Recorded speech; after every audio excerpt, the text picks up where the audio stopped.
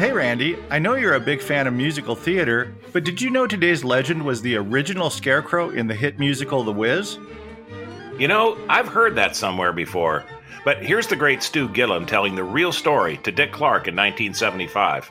Do you sing and dance? No, I don't do either one, although I just starred in a Broadway musical. I don't sing or dance. I look great sitting in a chair, but the minute I have to get on my feet, it's all over. What was the role you played on Broadway? I created the role of the Scarecrow in the show The Wiz. I'm Randy Hodgins.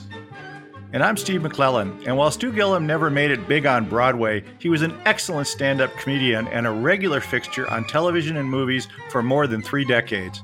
Born in Detroit in 1933, Stu was raised in a middle-class family, but left home at age 14 to join the circus. During his Army service in the Korean War, he entertained troops as a ventriloquist.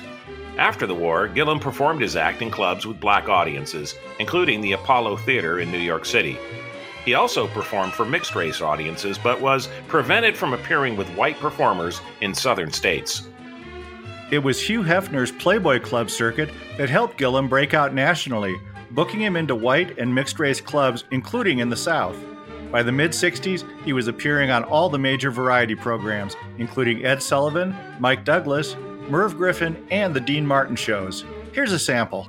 Well, a bachelor's life isn't the easiest thing in the world if you cook like I do. I remember one week my television went out and I had to eat radio dinners for a week.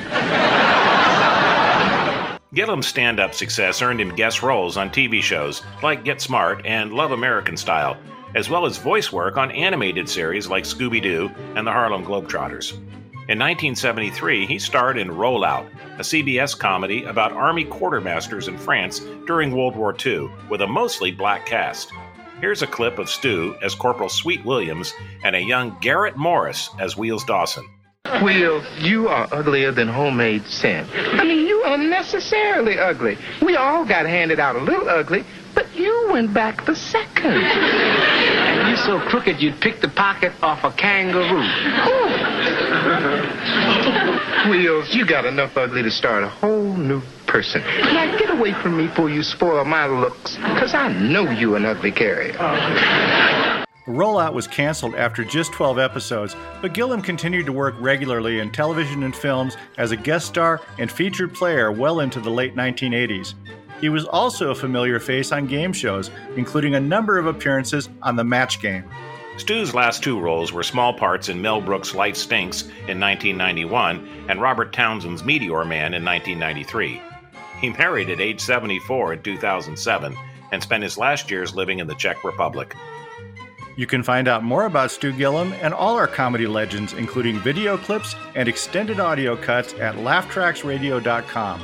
Thanks for listening, and until next time, it's goodbye from me. And it's goodbye from him. Goodbye, everybody.